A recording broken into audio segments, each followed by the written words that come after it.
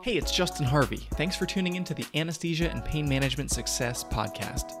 With APM Success, we take a close look at important topics pertaining to business, practice management, personal finance, and careers for anesthesiologists and pain management physicians. We work hard to take your critical questions straight to the experts. Thanks for listening. This week, I'm talking to my friend Larry Keller about physician disability insurance. Specifically, how should a physician be thinking about disability insurance in the context of their financial plan? If you're an anesthesiologist or pain management doc, what are some special considerations that you should keep in mind as you're considering putting coverage in place? As always, thanks for tuning in. Hello, everybody. Welcome to episode 73 of APM Success. I'm very pleased to be joined by a special guest today. He's a friend and colleague, someone I've done some work with in the past. He's also in the insurance business, so we're going to have to run the content of today's conversation past all of our friends in compliance. His name is Larry Keller, joining me from New York. Larry has been in the industry for 29 years. I'm not allowed to use words to describe how amazing he is at his job due to compliance constraints, but I have very much benefited from his expertise over the years. He's one of these guys that can just rip a policy apart and put it back together. To put this in sort of like medical parlance, if you're in the OR and you're in a crazy case and there's like 10 or 12 doctors in there all trying to do stuff to save a patient and everything's going wrong, and then that one doctor walks in the room and you're like, oh my gosh, everything's going to be okay. That's the kind of guy that Larry is, but he's the insurance equivalent. So, Larry, thank you very much for joining us today. Oh, very glad to be here. Now I just have to live up to the reputation. Yeah. So we're going to talk about disability insurance. It's amazing to me that I've gotten into the 70s of number of episodes for APM Success, and we have never talked about disability, because I think disability insurance is one of the most important, if not the most important, which is my belief, the most important type of insurance that a physician can have. And frankly, it's a place where people can make a lot of mistakes when putting insurance in place, whether they just don't get it or don't understand the important terms and things. So I want today's content to be actionable and helpful. We're not going to get too far into the weeds, but we want to give you, dear listener, some context for important questions to ask, important things to be aware of in looking at physician disability. And then Larry's going to give us an update on some of the important changes happening right now in that corner of the industry. So, Larry, just start us off. You know, you've worked with a lot of physicians. You've seen a lot of mistakes, I'm sure. Are there any like crazy mistakes you've seen, or maybe funny claims or things that just stick out in your memory as, holy cow, that doesn't happen every day? There's two things that jump out that unfortunately do happen every day. Okay. Right. So the first thing, and most listeners, if they've heard anything about disability insurance, they've always been told to get an own occupation. Some people will use almost the slang term own occupation, own specialty definition of total disability. And I've had a lot of physicians say to me, well, you know, my policy is own specialty. It protects me as, you know, let's use plastic surgery, for example, as a microsurgeon. And I really quickly remind them that the definition of total disability is not solely limited to your specialty. In order for that to happen, you actually have to be performing the duties of your specialty at the time of claim. And a lot of days we find people changing medical specialties or integrating other careers within their medical specialty. And as a result of that, the definition is always based on what were you doing immediately prior to your disability. So if I was, you know, let's say a plastic surgeon and I bought my policy and I was doing reconstructive microsurgery, and I'm disabled and I can no longer perform my duties as a reconstructive microsurgeon, even though I might be able to do general plastic and reconstructive surgery, but I cannot do the micro, I would meet the definition of total disability. The question then becomes, if I did the fellowship, but now I'm in private practice and I'm really not doing microsurgery, does my policy continue to define my occupation of that as a microsurgeon?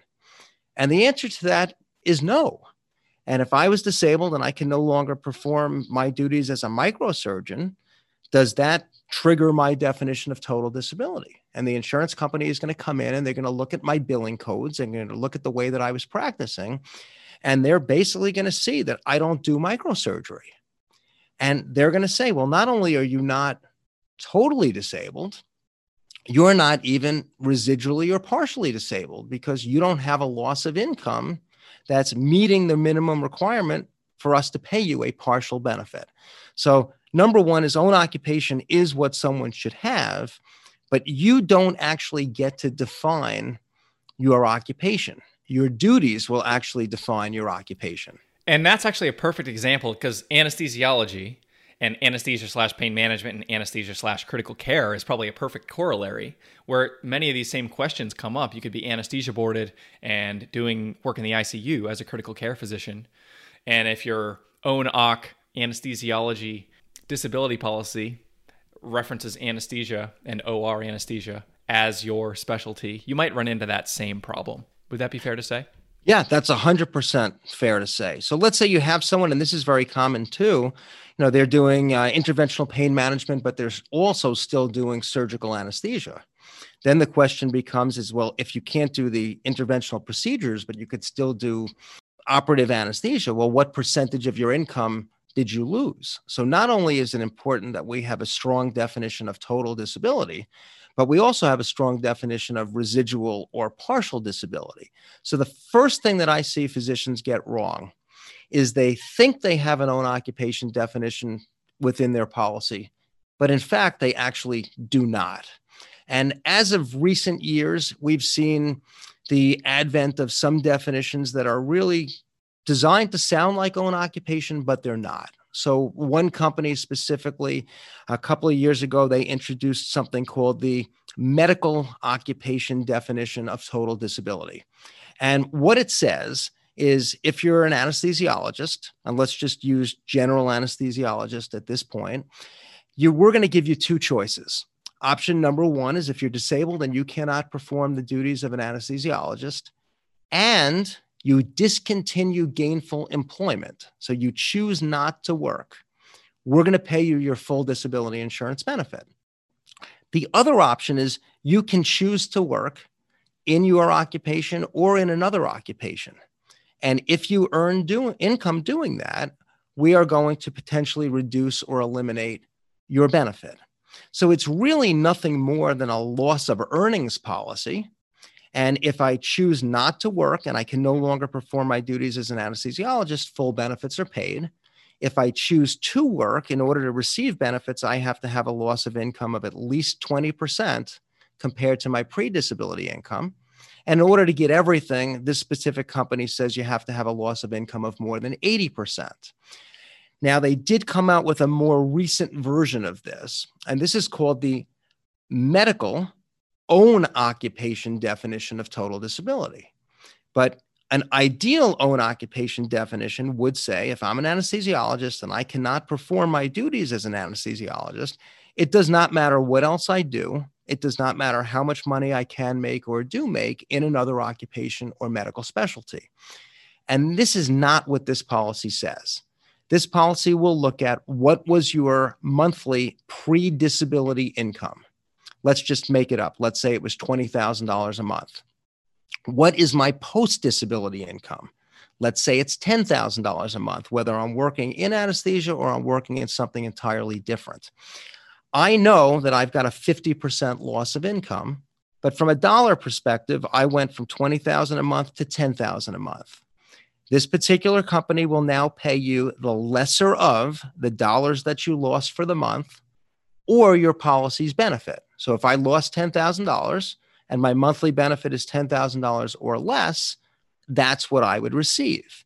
The issue I have with this is the more successful you become in your new endeavor and your income is rising, which means your loss of monthly income is declining, your policy's benefit is being reduced and potentially will even be eliminated. So why would somebody buy this? I will tell you the truth. They didn't listen to a podcast like yours. They didn't spend a lot of time. They were introduced to someone. Maybe they met someone at the hospital. That person might represent a specific company. That's what was shown to them. They didn't know what questions to ask, and they checked it off their list and they moved on. At this point in time, there are only 6 companies that offer a true own occupation definition of total disability to physicians, anesthesiologists and pain management physicians, of course, included. So we've got Berkshire, which is a Guardian company. We've got Standard Insurance Company. We've got Mass Mutual, Emeritus, Principal, and Ohio National. So we've got 6. Now, this can vary based on state. So, for example, if you're listening to this and you are an anesthesiologist in the state of California, Principal does not offer their own occupation definition in that state. And this is called the regular occupation rider. If you buy your policy in any other state and you subsequently move to California, you could take it with you like your luggage. But you cannot buy a policy in that state with this definition. So right away, if you're in California, I myself would knock Principal off the list. Ohio National does not sell policies in the state of New York. They also do not sell policies in the state of California. So 6 is your best case scenario. It might be less based on geographic location and medical specialty. And just to point out, the devil really is in the details. Obviously, an insurance policy is nothing but a big, long contract with, unfortunately, a lot of misdirection and obfuscation in some cases. And what you just described, which is medical own occupation definition put forth by some company, is technically different than an own occupation. So, physicians have this buzzword in their brain. They know, oh, own occupation is what I need. I know it's in my contract because I've got medical own occ, but it's not the same. So I think if there's anything we can take away from this, a couple things. Number one, you've got to really trust the person you're working with. Number two, don't take anything at face value, especially the definition of this term, because it's very, very important. Arguably, next to maybe the payout amount, the most important variable defining the terms of the policy. Oh, absolutely. The next thing that I see all too common, and we're going to talk about this in a lot more detail, is the premium rates. So if you've ever looked at this, we've noticed, and we know that the rates for females are traditionally much higher than they are for males. And you might have twins that were separated at birth, and one became an anesthesiologist and the other one became pain management physician, and they're the same age. They make exactly the same money. They bought policies from the same company, but one's male and one's female. They're fraternal, not identical twins. And we find that the female is paying a lot more, typically 50 to 60% more than their male counterparts. So the first thing that might go through your mind is, well, why is this? Well, we know that females go out on claim at a much higher rate. They've got pregnancy and complications of pregnancy. They've got a higher rate of autoimmune disorders. They've got a higher rate of claims related to mental/nervous and or substance abuse disorders, as do anesthesiologists and pain management physicians in general, which we'll talk about. So as a result of that, the insurance companies in the past had always priced their policies on a gender distinct basis, where the males paid a male rate, the females paid a female rate, and like we said, the females paid a much higher rate. Now, over the last decade, many of the insurance companies, although they're getting out of this slowly but surely, had offered what's known as a gender neutral or a unisex rate structure. And this is really nothing more than a hybrid rate between the male and the female. And what you would find is if I told you, hey, Justin, you're going to get a discount of 20% and it's going to be off of a unisex rate, you are not going to get a full 20%. You're maybe going to net out 12% out of 20. A female, the math is completely different. It's not going to be 20%. It's going to be more like 40 or 50%, depending upon, age and benefit amount. So you look at that and you say, well, if I am a female and I am given a choice of a policy that has a female rate with a discount or a unisex rate with a discount, I really want to make sure, if available, I am getting a policy with a unisex rate and discount, unless there are other factors that are being taken into consideration in the policy that I want to purchase. But as a general rule, if the policy that you're looking at checks all the boxes in terms of what you want to have, and a unisex rate is available, you will save a tremendous amount of money, and we'll demonstrate this later, over your career. I have reviewed policies by insurance companies where they offer both a unisex rate and a discount and a female rate with either a discount or no discount. And surprisingly enough, policyholder from the same company might be overpaying unnecessarily simply because their agent didn't know of or have access to a discount that they literally could have purchased their policy under. And just to give us maybe a concrete example, can you maybe have one carrier give us an example of like a male, unisex, and female rate and sort of stratify those premiums for us so we can understand how that cost difference works? Sure. And we'll go into this in a lot more detail. But, one company, probably the most well-known company that's been doing unisex rates for attending physicians for the last several years, this happens to be Principal. They stopped offering unisex rates to residents and fellows specifically back in March of 2017. And they actually just made an announcement that as of January 1st of 2021, they are no longer going to be offering policies with unisex rates.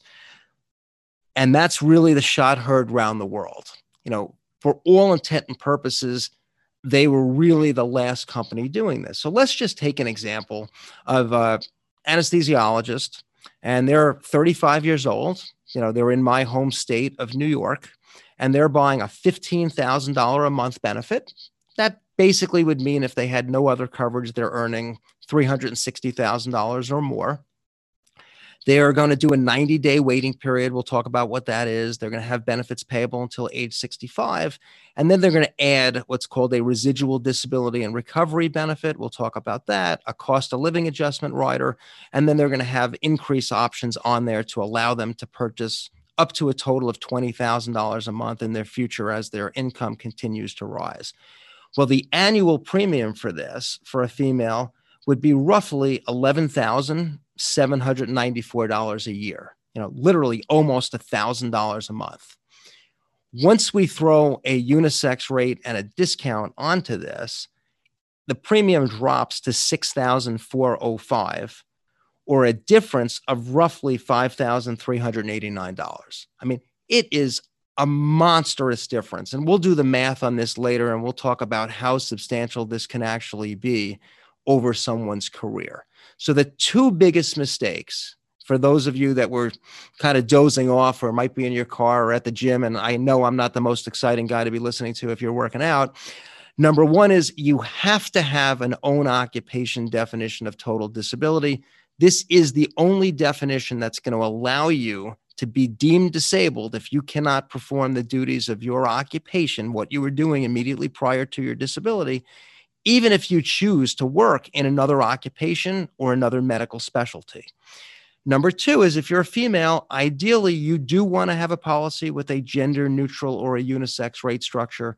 This will save you thousands of dollars over your career. The other mistake that I see kind of falls along the line with number one. Okay, I didn't buy an ideal policy. I've realized the error of my ways, and I want to change this. Can I do it? Generally, the answer is yes, unless your health has changed as well. And let's say you bought a policy, you now have a back issue. You've got a disc herniation at L4, L5. If you were to apply for new insurance during a medically underwritten review, the underwriter who looks at your risk says, okay, Larry, we're ready to issue your policy, but we are not going to be able to cover any disease, disorder, treatment, or complications related to your lumbosacral spine, its discs, ligaments, muscles, or nerve roots, with the exception of laceration or fracture. But your existing policy does not have this. So now you're really torn. Do I go with a better policy with a better definition of total disability and potentially a better cost, but my lumbosacral spine is not going to be covered? Or do I just keep what I have, even though it's not ideal? My lower back is covered. And I would keep the policy without the exclusion rider, because if I was a car, I've already been in an accident. And if I pull into a body shop and ask them to fix it, but say, hey, wait, before you fix it, let me go sign up for my auto insurance policy, it's really not going to happen. And unfortunately, in the disability insurance world, we look at what's called probability underwriting. what are the odds of someone filing a claim, or have the odds increased because someone has this pre-existing condition? And if the answer is yes, we are going to take adverse action and we're going to protect ourselves against that. Well, if I have a policy that is not going to limit this, I'm probably going to hold on to that. And as a result, now that mistake or that lack of education at the time of purchase really only compounds itself. One of the challenges with medical education is that there's so little talk of money, and it's kind of treated like a dirty word. And that's true in all different contexts, whether it's student loans or income or, different like compensation structures or mechanisms in practice. And physicians are significantly like way behind when they're becoming attendings, as you know. So maybe just take a minute and describe some of the challenges inherent with the compensation of financial advisors and or insurance people, and what it means to be interacting with a fee-only advisor in that context and how that helps. Yeah. And, there's different models in the way financial advisors are compensated. None of them are inherently bad. None of them are inherently good. They all have certain conflicts associated with them. I think at the end of the day, the better insurance and financial advisors will look to manage those conflicts. And I think that you have to be transparent with your clients. So from a financial planning standpoint, you really see three types of ways financial advisors are compensated. So the first one is going to be a fee-only advisor. These individuals do not sell products. They are basically selling you their time and their mind, and you're paying for a service. You are going to receive, ideally, the service that you deserve. And at that point, you can decide how you want to move forward with your financial plan or not move forward at all. You got the advice that you paid for. The second one we're going to call is a fee-based advisor. And a fee-based advisor essentially says, I'm going to charge you for advice, but I might also sell you financial products. And I'm going to be compensated for both of those. And again, there's nothing inherently bad about that. It's just a matter of, do you understand how the advisor is being compensated and how that might come into play in terms of their recommendations? And then the third one, we get a terrible reputation, by the way, is the commissioned advisor. And people will often say, the person that's getting paid based on the sale of a product, they only have one incentive, is to sell you the product. And if they don't sell you anything, they're not going to be compensated. And that might be true for someone that's very new in the industry and they don't have a lot of people that they're meeting with. And maybe they had 3 appointments for the week and the first 2 didn't go so well, and now they're down to their last person. But, if you're dealing with someone that's been around, that's experienced, and they're past the hardest part of the industry, which is finding people to meet with on a favorable basis, they really are very happy to educate and give out information. In fact, I tell people all the time, I really don't want to be your first phone call. I'd rather be your last phone call. I'm happy to talk about the products in general and help you find something that's going to ideally meet your individual needs, goals, and budget. But at the end of the day, we're really nothing more than a sounding board. And when I review things with clients, I give them the pros, I give them the cons. If they're like me, after they talk to someone like me, they're going to go right to the internet and they're going to say, can I try to find something where what this person told me was inaccurate? And boy, once I find that, now I have a reason to never speak to that person again. But if they do that, and they can't find anything that goes against what they were told, in fact, everything that they find reinforces what they were told, now they know they're probably dealing with someone that they want to be dealing with. And whether it's insurance or whether it's financial advising or whether it's medicine for that matter, a lot of it's going to come down to personality. Do I see myself interacting with this person over a long period of time? Do I like this person? And do I think this person can identify with the needs that I have as an anesthesiologist or pain management physician? And if the answer is yes, I like this person, I understand how they're compensated, I'm okay with how they're compensated. Ideally, I think that I'm going to be in a good relationship with this person, then you've done it right. And if you're really concerned or you're unsure, speak to multiple people, whether it's financial advising or whether it's insurance. That way you have something to compare to. Without that, you don't know. It's almost like that saying, you don't know how good it was until it's gone. Right? Yeah. And so whenever I work with my clients and with Larry, the way that the transaction works is I say, okay, it looks like we need something here. I know that my client is moving to XYZ state, this practice. I know that Larry is a guy who's well-versed in all the different policies available in all different practices and all different residencies. And so he's going to go through his little Rolodex and he's going to say, okay, this practice in this city, this number of physicians, we've got X number of doctors already on this carrier, I can get a discount, and this is going to be the most competitive pricing. And he's going to be able to draw from his, the proprietary spreadsheet that he has where he keeps track of all this stuff. And then he'll sell this policy to my client and Larry will get the commission. This is all perfectly normal and just the way it flows. And the fact is, you can't get disability insurance without paying a commission to somebody. This is another thing that there's like a dirty word association with, oh, somebody's getting a commission, they're getting rich off of me. Like, you literally can't get disability unless somebody gets a commission. And furthermore, the irony, if you go to fact check something that Larry tells you, which I always say, listen, do all your research, do the due diligence. It's very important. You're probably going to go to whitecoatinvestor.com. You're probably going to do like physician disability insurance. What you're going to find is the top 7 articles on Whitecoat about physician disability insurance are authored by Larry Keller, the guy who is speaking to us right now. So definitely an authority in the space and somebody who I'm pleased to be speaking with right now. Larry, as you think about this shift in what Principal has said about unisex rates starting January 1st, 2021, that huge discount you described, that female physician who's 35 who wants $15,000 of coverage goes from paying almost $1,000 a month to the unisex rate was coming in at roughly half of that. What should we be doing? What should female physicians be aware of, or how can they prepare in order to, either get in under the wire or make sure that they're protected the way they need to be? Yeah. So to get in under the wire, residents and fellows, like we said, Principal stopped offering unisex rates back in March of 2017. Now, residents and fellows can find unisex pricing in a couple of ways. The first way is specific to the hospital in which they're doing their training.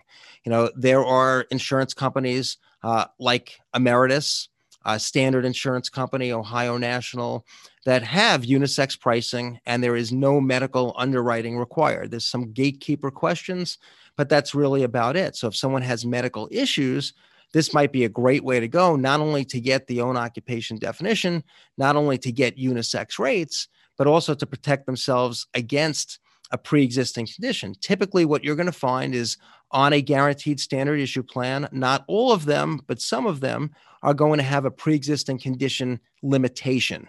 And typically, it's going to read something to this effect of, well, Justin, look, if you've taken a prescription medication or you've seen a physician, or if you were a prudent person, you should have seen a physician, and it was within 3 months prior to applying for this insurance, and now you become disabled within the first year of owning it as a result of one of those conditions, we're not going to pay that. That's going to fall under the pre-existing condition limitation. But after you own the policy for 12 months, even those pre-existing conditions are covered. So let's say I did have a back problem. I had a lumbosacral issue, and I had the ability to buy a policy, with a unisex rate, fully underwritten, or with a unisex rate through a guaranteed standard issue plan. And I knew if I went fully underwritten, I was going to get an exclusion rider on my back, and it could potentially be reconsidered in the future, with then current medical information, and they would review medical records and ask me medical questions. But I knew after 12 months, my back rider was essentially going to self-destruct after a year. I'd be all over the guaranteed standard issue plan. So those are endorsed. They are limited to specific agents at specific hospitals. Thankfully, I know where the majority of them are. If I run into a female resident or a fellow, even someone that graduated, it's within 3 months after they graduated, they might still qualify for this, and I don't have the ability to do this for them, I'm just going to refer them to the agent that actually has the ability to do that so they can get what it is that they need. The other place that you find really important is know who you're dealing with. I mean, and the truth of the matter is, other than guaranteed standard issue plans, other than policies that are exclusive to certain agents at certain hospitals with certain companies, rates for insurance literally are set. They're approved by each state's insurance department.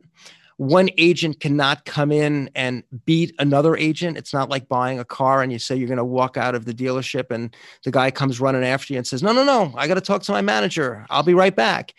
It really doesn't work like that. The only way one agent can beat out another one is to either know of or have access to a discount plan that another one doesn't know of or does not have access to.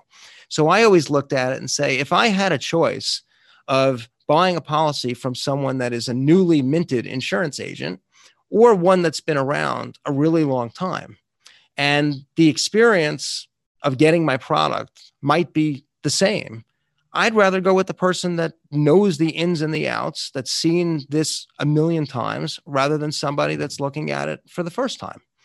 Same thing with a financial planner. If I know I'm working with a financial planner and all they deal with is anesthesiologists and pain management physicians, and hey, their spouse happens to be one, I would assume that person's going to know a lot more and have a lot more experience with that occupation or medical specialty than someone that doesn't.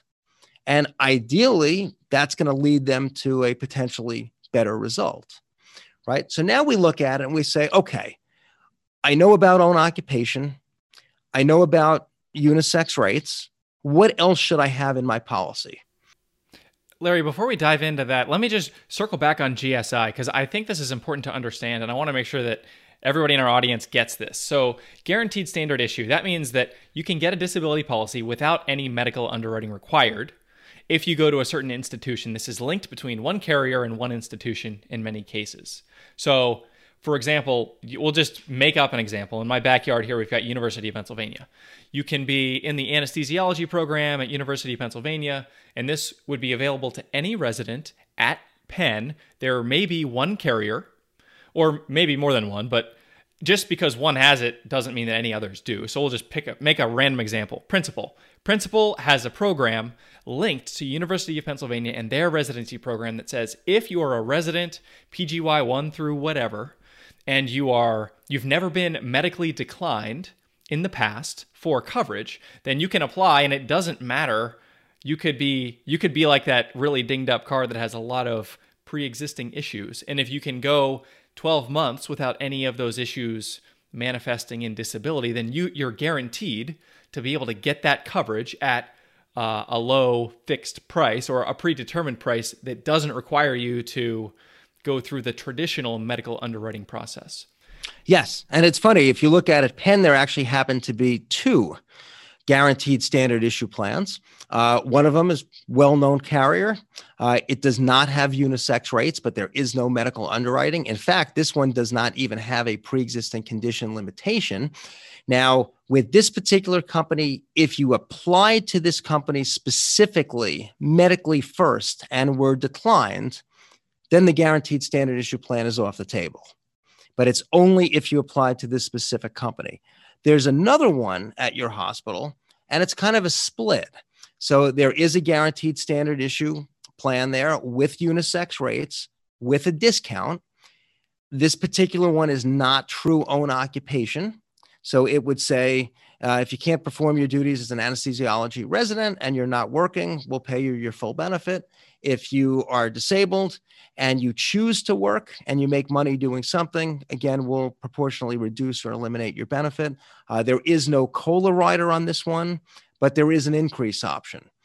So great example. Let's say I was a female anesthesia resident and I was a type 1 diabetic. I'm really uninsurable. I could now go to either of those companies or potentially both and combine them to now be able to get to a higher level than one would allow on their own. And under one of them, I'm insured right away, even if I have a diabetic complication. And then the other one, after I own it for a year, that's going to be covered as well. There is one company out there that says if you applied to an insurance company for traditional medical underwriting and you were declined by any of the companies, we will no longer offer you the guaranteed standard issue plan. So I would really submit that anybody that has medical issues, or they think that they might have medical issues that could lead to a potential problem during the underwriting process, that they reach out to an agent and they have that agent do a preliminary investigation with the underwriter as to how that medical condition might be viewed in the event of an application. Now, they'll come back and they'll tell you, I'm giving you this information based on what you are depicting to me. This is subject to medical record review and a prescription drug check. But at least you'll know, okay, if everything is exactly as you told me and I told the underwriter, this is what they're saying the policy is going to look like. And if they tell you the odds are very good you're going to be declined, I probably would not apply, especially if you're a resident and you might do a fellowship, because now you might have another chance to find a guaranteed standard issue plan if the hospital you're in for residency does not currently have one. And I know an individual, as do you, that happens to be an anesthesiologist. And this is one of the reasons he launched his blog on financial planning, because he was turned down medically for a fully underwritten disability insurance policy. And shortly thereafter, when he began his residency, he no longer qualified for a guaranteed standard issue plan that was available to him. And unfortunately, to this day, he does not qualify for an individual disability insurance policy. So a lot of it just comes down to doing your homework. And at the end of the day, there's not a lot of companies that have own occupation. There's not a lot of guaranteed standard issue plans. It does not take a lot in terms of either phone calls or quick Google searches to see what might be available. So let's keep it moving. Let's talk about I think you're going to get into some of the riders. Yes. So what we're going to find is, definition of disability or definition of total disability, really, to me, that is the crux of a physician's disability insurance policy. That's going to determine whether you meet the definition of total disability or not, and how your policy is going to pay you. Well, not every disability is total disability. In fact, the majority of claims are residual or partial. So if you think about it simplistically, own occupation protects you as an anesthesiologist, or own occupation protects you as an interventional pain management physician. Well, what happens if your doctor says, Justin, you don't look great, but you don't look horrible either. Like, you could still go in, you can still do interventional pain, but you got to work fewer days per week. You have to work fewer hours per day. You have to do fewer procedures. There are certain procedures that you can't do anymore. And this causes a loss of income, but you're still practicing within your medical specialty, doing what you were doing before. You're just doing less of it. So to take away the all or nothing, we're now going to add what's called a residual or a partial disability benefit that introduces the income loss component. And this says, we get it. You're not totally disabled. You're still doing the same job. You're just doing less of it. You're earning less money. And this causes a loss. We're going to pay you benefits proportionate to your loss of income. So you can almost think of it like the military. If you're deemed 30% disabled, you've lost 30% of your income compared to your pre-disability income. We're going to give you 30% of your total or 100% disability insurance benefit. But the insurance companies have two triggers. It's either going to be a 15% loss of income requirement or a 20%. I don't have a strong feeling one way or the other. I mean, conceptually, I'd rather have to lose less than lose more. But most people, that's not going to be their determining factor as to what policy they purchase. They're typically going to tell you for an initial period of residual or partial disability, we guarantee we're not going to give you less than half of your benefit for the first 6 or the first 12 months of a partial disability. If you lose more than 75% in any given month, you're likely going to get your full disability benefit. You're not going to be deemed totally disabled, but you've lost so much, we are going to pay you your full benefit. Larry, in your experience, I'm curious, do you have a sense for of all the claims filed for all the disability policies, first of all, how frequent is it that somebody's going to file a claim for either partial or full disability? And then do you have just a rough idea of like, oh, X percent of the time it's a partial versus X percent of the time it's a full disability claim? It's not really a significant number of claims. I mean, way back in the day, I remember reading something of maybe 3 per every 1,000 physicians that were going to actually file a claim. But there's one thing about statistics, and I run into this a lot, with physicians. They're always trying to play the odds, right? Whether it's in medicine, taking a certain treatment or taking a certain path of treatment for a patient. And then they're looking at this stuff for themselves. And at the end of the day, insurance is all about transferring the risk away from themselves to the third party. And, really, what is your risk tolerance? So you look at it, and I always tell people, if it happens to you, the statistic is 100% and nothing else matters. So if you look at it and you say, okay, policy X is potentially better because if I become disabled, it will allow me to reside overseas and I never have to come back to the United States. Well, if my spouse is not a US citizen and my spouse's family is overseas, and if I became disabled, that's the direction I'm going to take, I would probably buy the policy that's going to allow me to do that.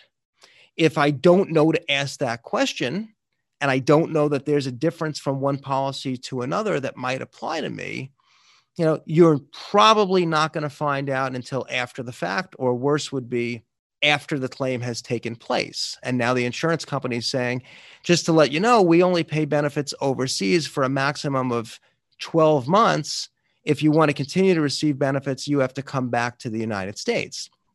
Now, interestingly enough, a lot of physicians that I deal with happen to be visa holders. Very common would be like a J1 or an H1B visa holder.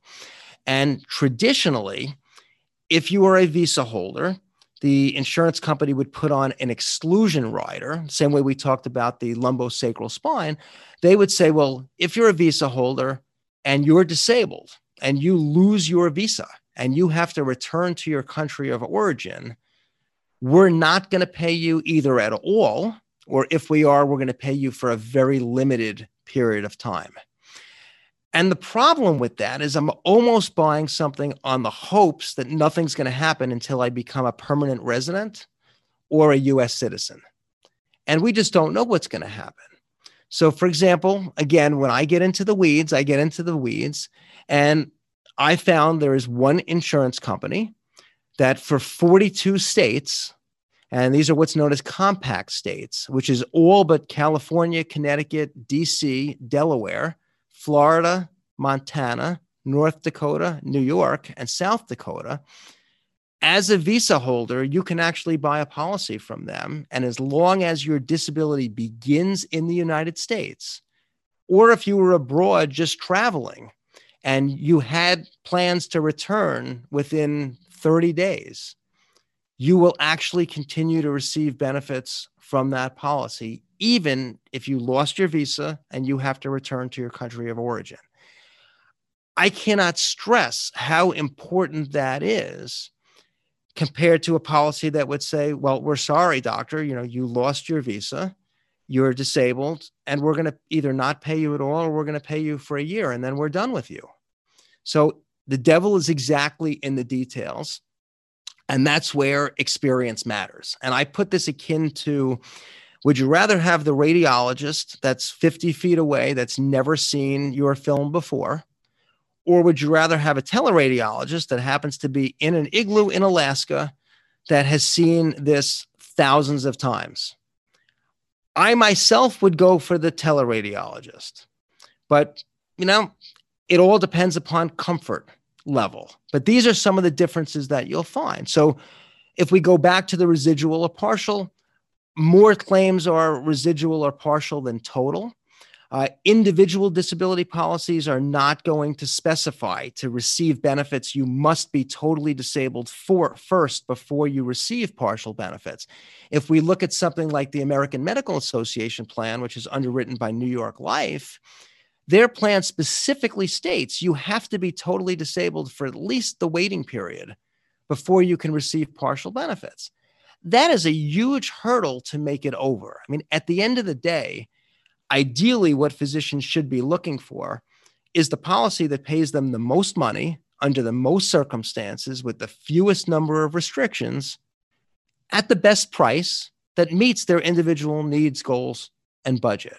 So own occupation is super important. Residual or disability benefits are super important.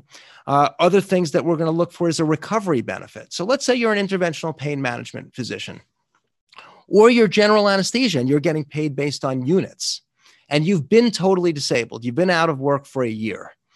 You now return to work. The hospital or the practice, they're so glad to see you. And you go back and your doctor says, Justin, you have no limitations at all. You could do everything you used to do, same number of hours or more. But what happens? The pediatric surgeons, they're probably not going to be asking for you. The cardiac surgeons, they might not be asking for you either. And we know those are the big unit value cases. So if you're getting paid based on productivity and you're getting paid based on units, and now you're doing a lot of general stuff, but you're not doing those high unit value cases that you did before, what happened? You're going to have a loss of income. If it's more than 15 or 20%, you're going to qualify for recovery benefits. And recovery basically means you're not sick anymore. You're able to do everything you used to do, same number of hours or more. All you have is a financial sickness. The reason you have the financial sickness is because of your physical illness, is what caused your disability. And if there's a demonstrable relationship between those two, we're going to keep paying you. Again, you have to be careful. There is one company that has a benefit. They call it a transition benefit. And unlike the other carriers where you continue to receive benefits potentially up until the age of 65, this one stops paying benefits after 12 months if you're doing everything you used to do for the same number of hours or more, and all you have is a loss of income, even if there is a demonstrable relationship to your prior disability. So if you are on treat what you kill, we'll use the politically correct term. If we want to use the regular one, eat what you kill, it's really important that your policy is going to protect you. And typically, this is not an extra rider. It's built into the residual or partial benefit. In California, Principal has a different product, and there you actually have to buy the recovery benefit, and they give you two options, but it's not going to be to the age of 65 or longer like the carriers have outside of California. Then we've got our COLA rider, or the cost of living adjustment rider. This really is just designed to increase our benefit after disability has lasted for a year. And if I was Shakespeare, this would be my question: to COLA or not to COLA? Good rule of thumb is if you're young and you've got a lot of working years ahead of you, you really want to have a COLA rider on your policy because it can potentially more than double your benefit. By the same token, if you're looking at the premiums and you're like, well, I really need 15,000, but I think I'm going to buy 13 instead, you might just go for the full 15, leave the COLA rider off.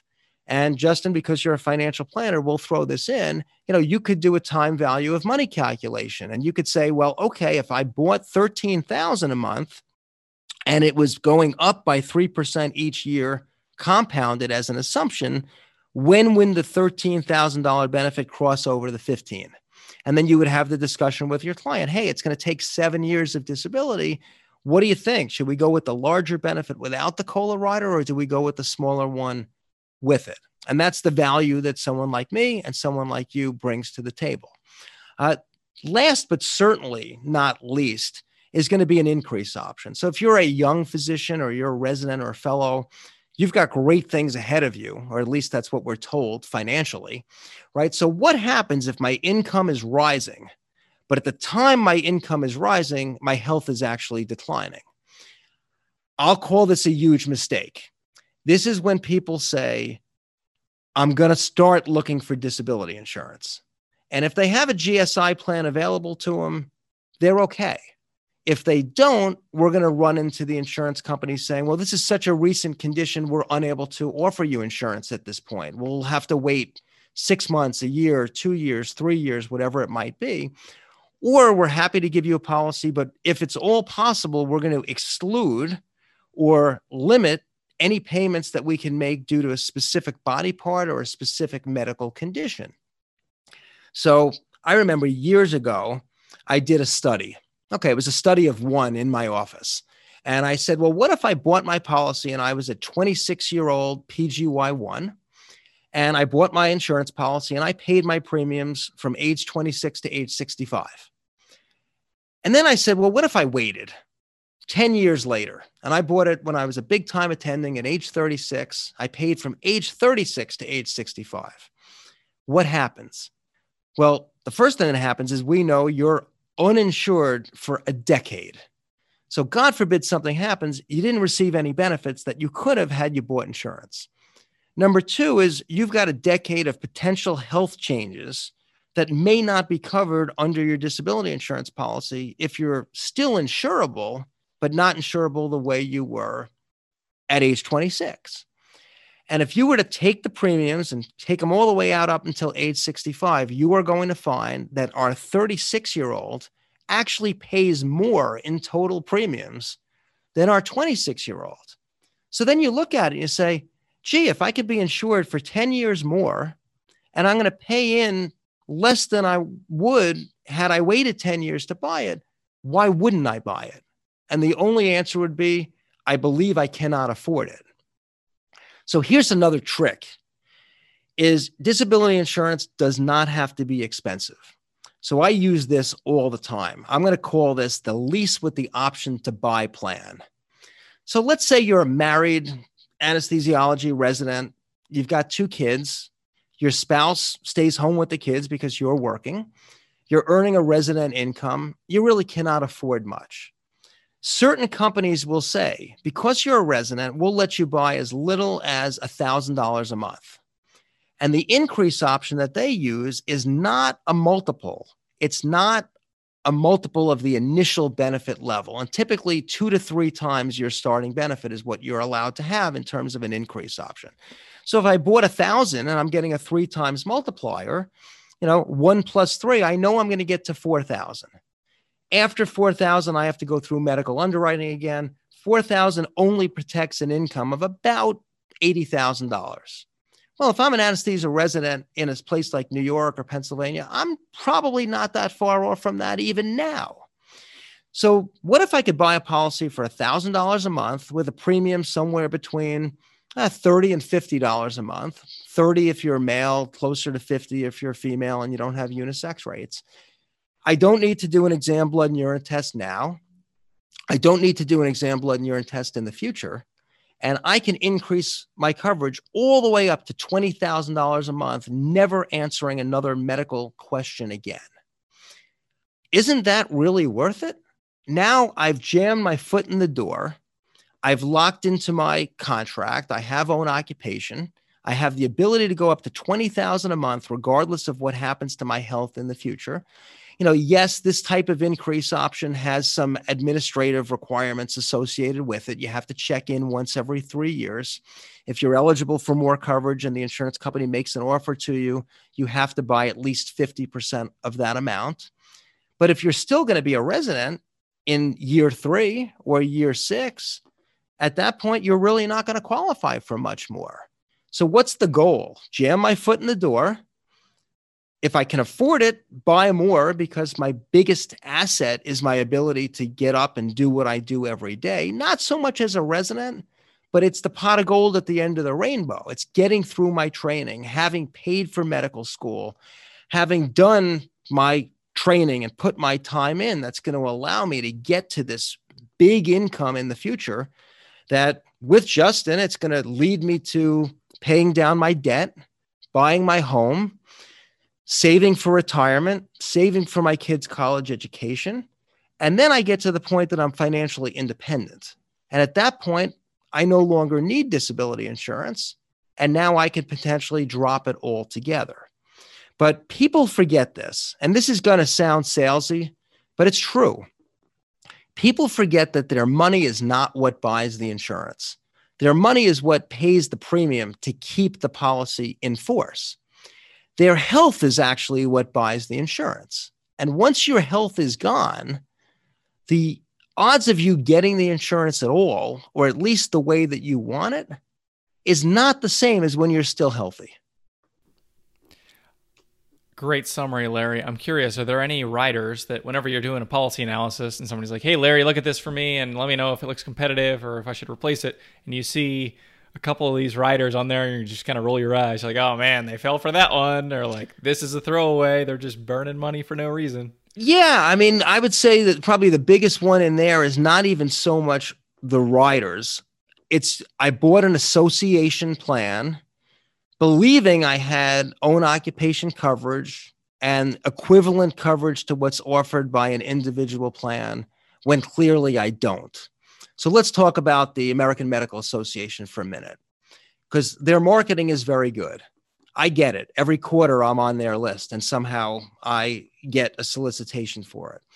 So an individual policy should be non-cancelable and guaranteed renewable. The insurance company can't take it away. They can't change the premium rates. You can get rid of them. They can't get rid of you. You can make changes. They can't.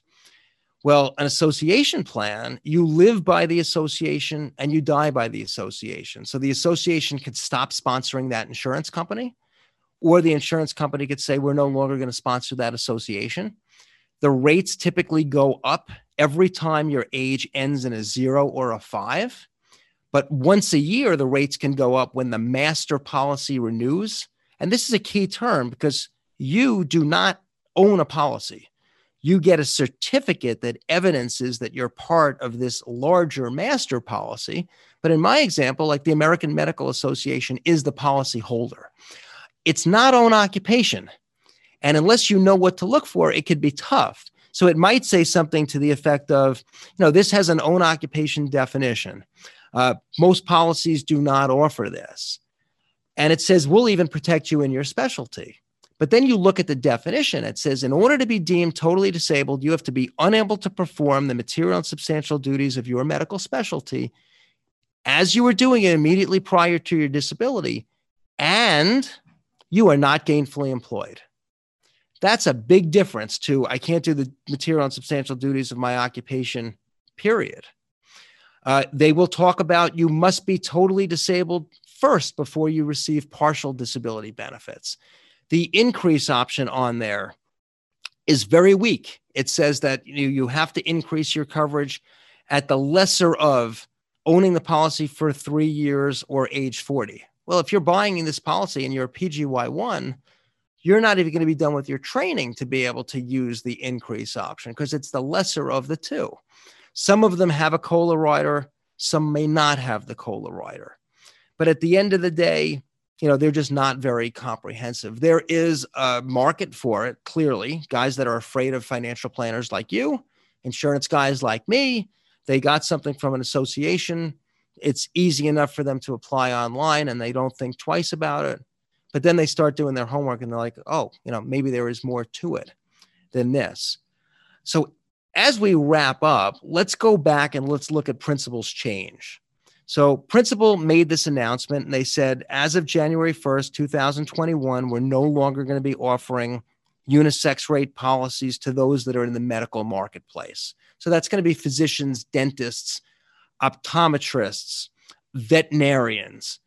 But if you are buying where Principal has an existing discount plan for attendings, because remember, they don't do it for residents anymore, or you're a graduating resident not doing a fellowship, or you're a graduating fellow and you have a signed employment contract now, even though you're not going to start working until, let's say, July of 2021, if you're going to be working in a place that has a Principal discount with unisex rates, using a copy of your employment contract, even though technically you're still a resident or fellow for a couple of months, you can actually buy the policy with the unisex rate based on where you're going, not where you are. Just to show you how big this discount is, we said the premium on our 35-year-old female in New York, went from $11,794 to $6,405. That is a savings of roughly $5,389 a year. Now, because Justin and I are financial planners, what we do is we do a time value or a future value calculation. And if we took $5,389, and this is at age 35, and we grow this out, so every year I'd be adding $5,389 to my equation. And I did this until my individual was now age 65, 30 years, growing at 6% compounded. So that's my investment return. It doesn't mean a real investment. It's a hypothetical investment return at 6%. This would actually grow to be roughly $482,500, an enormous amount of money over that 30-year holding period. No kidding. Yeah, you think about how hard you have to work to have $482K in your bank account. It's a lot of time you got to put in, and to be able to, take advantage of something like this while the window is open for anybody. So female attendings out there who don't have anything in place currently, who, it probably makes sense to look at something like this policy potentially to see if getting a unisex rate while this is still available for another month and a half as of the time of the release of this podcast in November 2020 definitely could be worth looking into. Yeah, and even if you have an existing policy, and your policy does not have unisex rates. And unisex rates are easily found in large academic institutions, large practices, several anesthesia practices that are nationwide come to mind. I'm also going to add that unisex rates will continue to be available in the Commonwealth of Massachusetts with some companies. There was a law that went into effect in January, basically stating that you cannot discriminate among gender or race. And as a result of that, the companies kind of went along with that. So there's 2 of them or 3 of them now that have unisex rates in the Commonwealth of Massachusetts. There's 3 other ones that do not yet have unisex rates in the Commonwealth of Massachusetts. If they were to revise their product and now they look to get new products approved, then they would actually have to apply. And then there's one other state that it is mandated, just like Massachusetts, they cannot discriminate. That state actually happens to be Montana. So if you're in Montana or Massachusetts, unisex rates will continue to be available. Otherwise, if you're an attending, principal really is, for the most part, the last option. If you're a resident and fellow, we said principal has not done this unless you're graduating resident or fellow. If you're a resident, you're not doing a fellowship. If you're a graduating fellow, you've got a signed contract. You're going to a place that's principal has a unisex rate, a discount. Using that, you can certainly take advantage of the unisex rate and discount if it exists at the place of employment you will be going. Other than that, I would say if you have any questions at all, any comments, you love Justin's podcast, like it. You don't like Justin's podcast, you think he could do something better. Tell him about that. That's really, what this is all about. It's for you guys. It's not necessarily for us. You can easily reach me by email. It's lkeller, LKELLER, at physicianfinancialservices.com. You could certainly call me, 516-677-6211. And do not think that a call or an email is going to turn into, hey, you have to buy something, or you're afraid that if you reach out, you have any kind of an obligation, because you don't. It's really all about educating yourself. It's getting a better understanding of how these policies work. And any financial education that you have early in your career, because this is something that's really not talked about readily in residency and fellowship programs, makes an enormous difference over your career. So, Justin, thanks so much for having me. Larry, it's been a pleasure. Thanks for sharing your expertise with us. Because this week we're talking to Larry, who is an insurance professional, we have a special disclaimer to share with you at the end of this episode. This podcast is for informational purposes only. Guest speakers and their firms are not affiliated or endorsed by PAS, Guardian, or Physician Financial Services, and opinions stated are their own. Guardian, its subsidiaries, agents, and employees do not provide tax, legal, or accounting advice. Consult your tax, legal, or accounting professional regarding your individual situation. Hypothetical examples are not intended to suggest a particular course of action or represent the performance of any particular financial product or security. All scenarios mentioned herein are purely fictional and have been created solely for training purposes. Any resemblance to existing situations, persons, or fictional characters is coincidental. The information presented should not be used as the basis for any specific investment advice. All contract guarantees mentioned are based on the payment of required premiums and the claims paying ability of the issuer. Lawrence Keller is a registered representative and financial advisor of Park Avenue Securities LLC, also known as PAS, OSJ 355 Lexington Ave, 9th floor, New York, New York, 10017. Phone 212-541-8800. Securities products and advisory services offered through PAS, member FINRA SIPC. Financial representative of the Guardian Life Insurance Company of America, New York, New York. PAS is a wholly owned subsidiary of Guardian. Physician Financial Services is not an affiliate or subsidiary of PAS or Guardian. Arizona license insurance number 1057229, California insurance license number 0C37340. 2020 11/21/90 expires 11/22. And if you got through all that and you're still listening, it's probably because you're like on a treadmill, and if you pause this, you're going to fall off or something. So I'll take this opportunity to tell you, if you want to leave us an awesome review in iTunes, we would really appreciate it. As always, thanks. Talk to you next week.